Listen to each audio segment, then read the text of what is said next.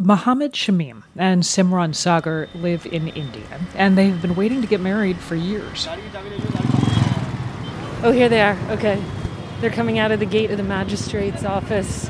NPR correspondent Lauren Freyer met them last winter when they thought their special day had finally come.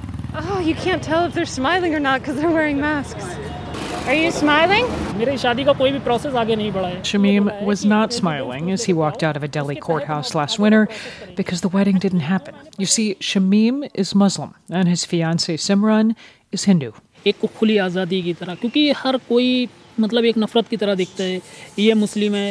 look at us with hatred. Like, why is that good Hindu girl dating a Muslim? The couple met at a test prep center in their hometown. Shamim was 21 and Simran was 18. We are from a small town. It's conservative. People talk. So we used to have to go on dates secretly. Simran would cover her face with a scarf. They dated in secret for 4 years. The plan was to graduate college, get good jobs, and then win their parents' acceptance. It was a solid plan until... Big breaking news. The state cabinet has approved a bill against love jihad. Love jihad. That is the term Hindu conservatives use to accuse Muslims of forcing Hindu women to convert to Islam. Love jihad laws have been passed in several Indian states. They prohibit a bride or groom from converting to his or her fiancé's religion. The idea is to stop forced conversions. I felt like the ground shifted beneath my feet. Days after Shamim and Simran's state, Uttar Pradesh, passed the law, police started to break up weddings. At times, Muslim men were even arrested. Shamim was scared. I thought I'd lose Simran. Neither of us was thinking of converting religions. But I just knew this law would fuel hatred and intolerance. So they packed their bags and they ran. I switched off my phone and didn't turn it on again until our bus reached Delhi. I had messages from my parents, crying, begging me to come back. They never thought I'd do something like this. Consider this. In a country where arranged marriages are the norm, any love marriage can be controversial. But for couples of different faiths, those marriages can mean becoming outcasts or worse. From NPR, I'm Mary Louise Kelly. It's Tuesday, September 14th.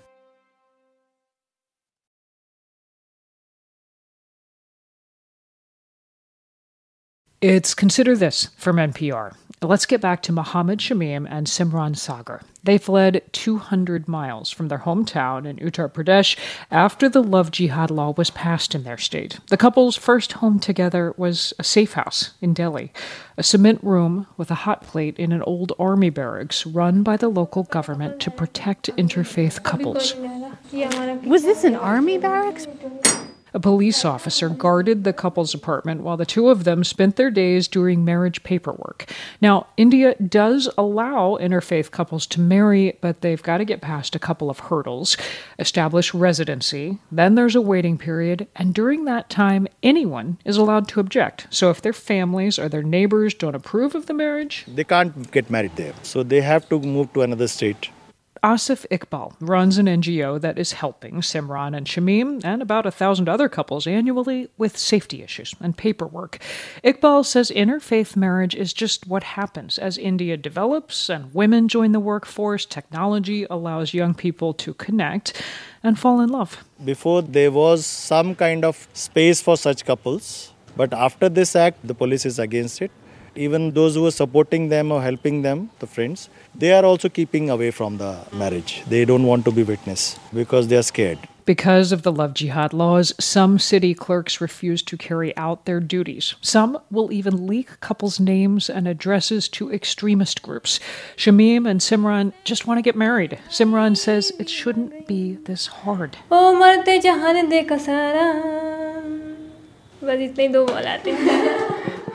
That's beautiful. You have a good voice. You're going to be a singing policewoman. It's going to be wonderful. This is Simran singing a love song as she makes tea for her, hopefully soon-to-be husband. That was back in March. 6 months later, a lot has changed. Shamim landed an engineering job, and Simran is studying to be a police officer. And yes, they are finally married. No longer living in a safe house, the couple has moved back to their hometown, where their parents accept their marriage. While this couple was able to work things out, people in India are still trying to prevent interfaith marriages from taking place. NPR's India correspondent Lauren Freire has been following this story. We're going to let her take it from here. K.D. Sharma's 6-year-old son plays in the leafy street outside his house. Strolling the quiet streets, Sharma explains why he chose this suburb to raise his family. There's no traffic here, it's safe. It's a mixed neighborhood. He means Hindu families and Muslim families. But we all get along, he says. That is, until last fall, when his Hindu neighbors invited him to their daughter's wedding to a Muslim man. Why can't the guy find a Muslim wife? I personally think interfaith marriage is wrong. It just leads to problems. Of course, I had no grounds on which to object to this particular wedding until they passed that law. A week before the wedding, his state, Uttar Pradesh, passed a law against so-called love jihad. That's a term Hindu conservatives use when Muslim men marry Hindu women and convert them to Islam. Sharma wasn't sure whether his neighbor's wedding involved any religious conversion. But just in case, he says he felt a civic duty to alert the police. At first, the police refused to do anything. They said the bride and groom are adults. If their families are okay with the marriage, why are you objecting? I told them, I just want to make sure the law is followed. It's for the welfare of my community. Unsatisfied with the police's initial response, Sharma took his complaint elsewhere. Hello. To the Hindu Mahasabha, a Hindu supremacist group that's been linked to attacks on minority Muslims.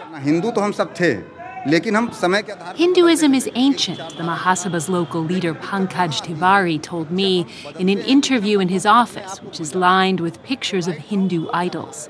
Originally, everyone in India was Hindu, he said.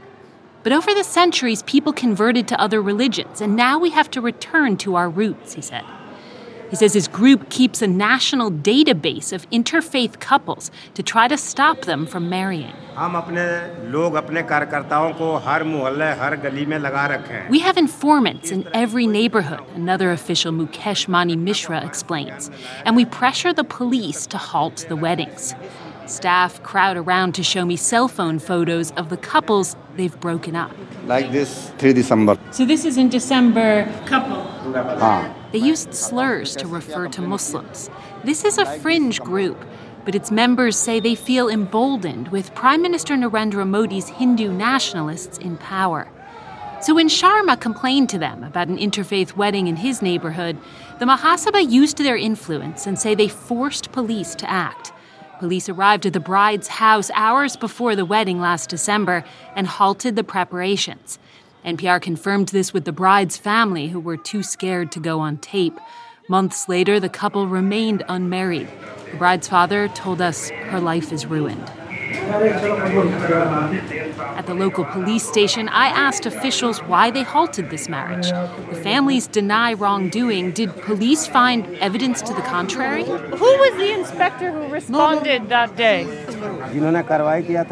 But I was told that every officer involved that day has since been transferred. No one would talk.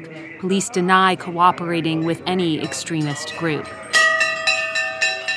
Back in Sharma's mixed neighborhood, bells ring at a Hindu temple not far from a mosque.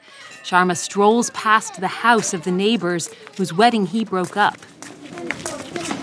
When we pass in the street, we no longer say hello, Sharma explains. But he has no regrets. He's been getting more and more involved in Hindu nationalist politics. And he says lots of other neighbors, Hindus, congratulated him for what he did. That's NPR's India correspondent Lauren Freire. You're listening to Consider This from NPR. I'm Mary Louise Kelly.